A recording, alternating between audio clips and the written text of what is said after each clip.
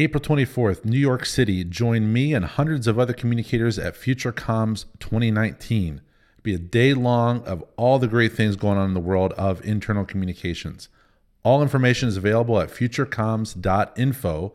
If you decide to register, want to save a couple bucks, save 20% and put in the code podcast. And you save 20% off registration, put in the code podcast. Hope to see you all in New York City, April 24th, FutureComms 2019. Cue the music.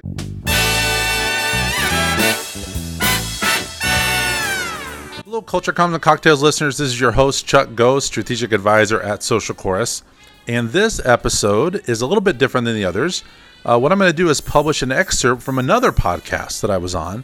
The podcast is called IC Unplugged, and it's hosted by a gentleman named Lee Smith from Gatehouse. Every year, Gatehouse releases its State of the Sector Survey, which is research and findings on internal communicators from around the world. And on this episode, he invited myself, Mark Wright, Jen Sproul, and Helen Deverell to be on the podcast. We dissected certain sections of this year's report. My section focused solely on the relationship between internal communicators and frontline managers. And I know that's something that a lot of internal communicators struggle with, and so I thought it would be of interest to the listeners here. Following that, I will now be able to give my cocktail recommendation. Up to this point, I've been asking other communicators what their cocktail recommendations are, and we've had some great ones. I will be giving you my cocktail recommendation, as well as information on how you can listen to the rest of this episode of IC Unplugged and download the full State of the Sector survey. So I hope you enjoy this excerpt.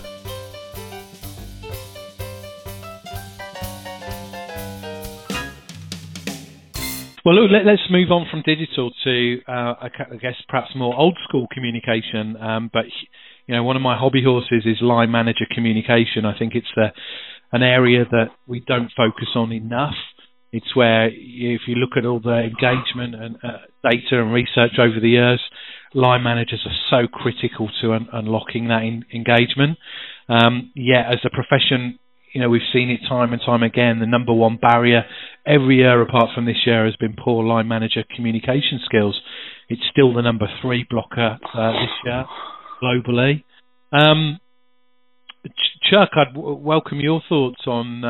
You know, we've been quite provocative in saying that, you know, as a profession, we've hoisted up the white flag. We've given up on cracking this challenge of line manager communication.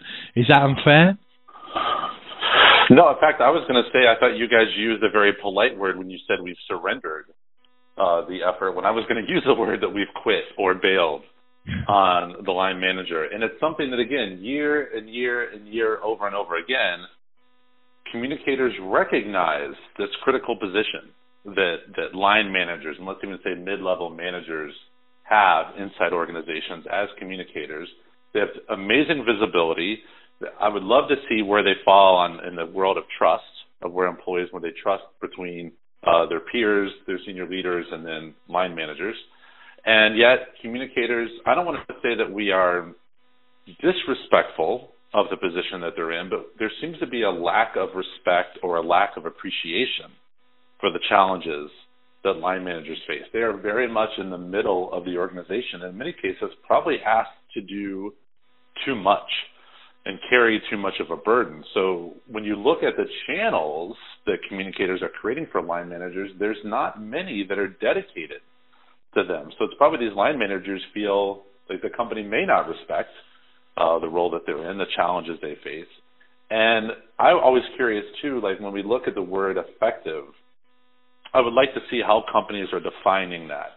How do we know that line managers are effective or not inside organizations? Because I don't necessarily see not saying that's the communicator's job to determine effectiveness, but I don't see a lot of determining of that. It seems to be more of a bit of a gut check of, you know, how line managers are, or, you know, a lot of organizations still rely on cascade of content, and it's not necessarily that cascade by nature is bad, but the volume of cascade, again, could be overwhelming, because as we are all communicators, whether by profession or just by nature of who we are, we do filter based on time available, based on our own interests, whether we realize those biases or not.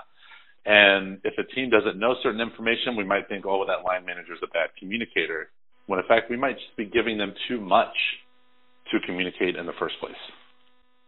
I think that's a really great point, and certainly is borne out in the audit work that we do as an agency. It's a tough place being a line manager. They're squeezed from every side. They're asked to do more and more every year. So maybe the starting point for us as internal communicators is to ask ourselves how we can not add to that problem, but actually make life easier for them. Perhaps that's where we're going wrong.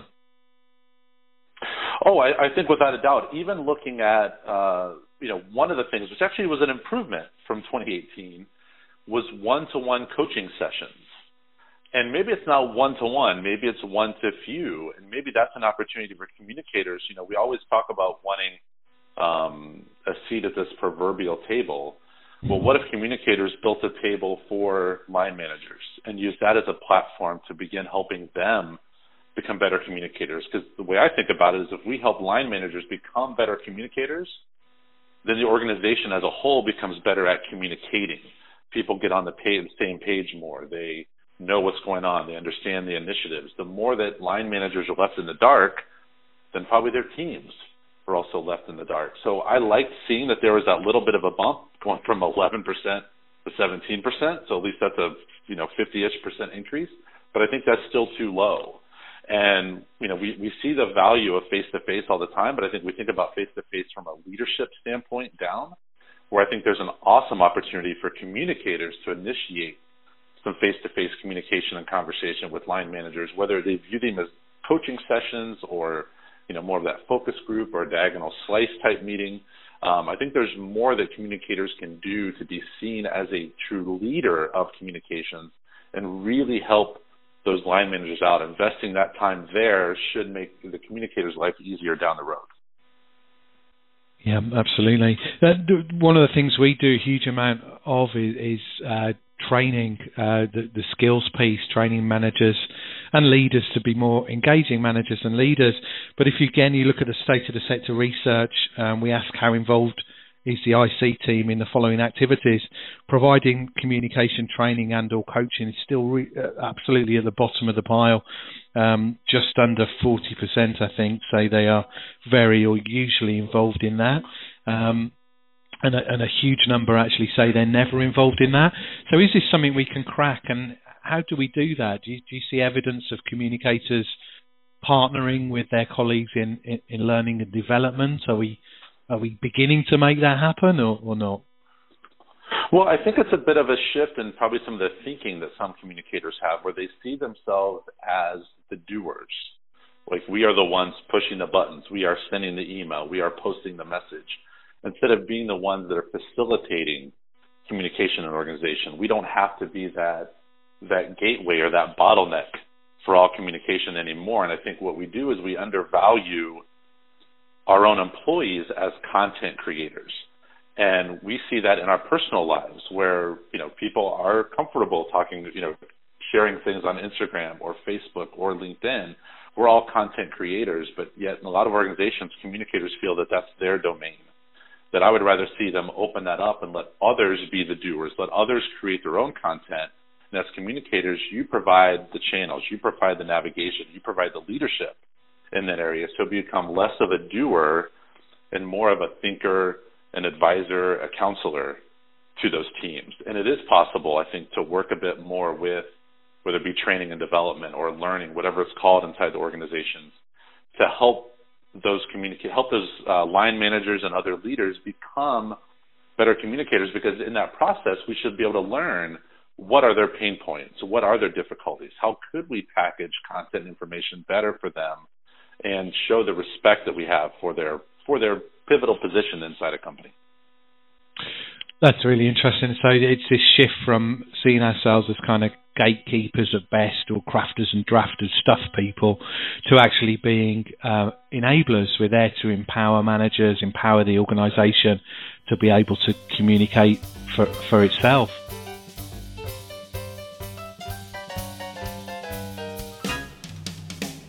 I want to thank Lee Smith for inviting me to be on that podcast. It's always a privilege to be on other people's shows. and also the contributions from Mark White, Helen Deverell, and Jen Sproul. If you're interested in downloading the full State of the Sector survey, which I guarantee all communicators should be, very simple to do, just go to gatehouse.co.uk/State of the Sector. Put in information and download the report. It's amazing year over year, the information they're able to pull out of internal communicators, and it's becoming much more global and present. So if you're in North America listening, make sure you participate in the survey next year. And if you want to listen to the full episode of this podcast, IC Unplugged is available wherever you listen, just like this episode. Just search IC Unplugged, all one word, and you should have no trouble finding it.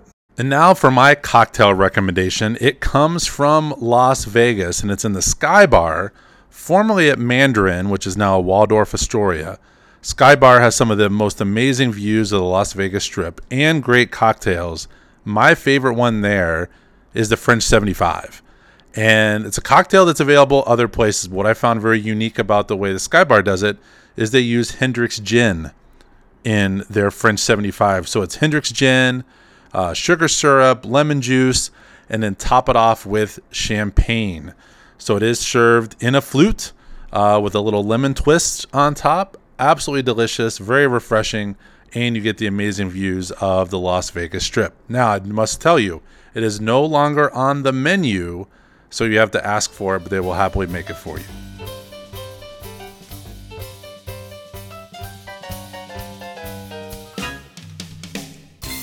If you enjoyed what you heard from this episode and want to check out others, find Culture Comms and Cocktails on Apple Podcasts, Google Play, Spotify, or wherever you like to listen. And when you do, hit that subscribe button so you don't miss any future episodes.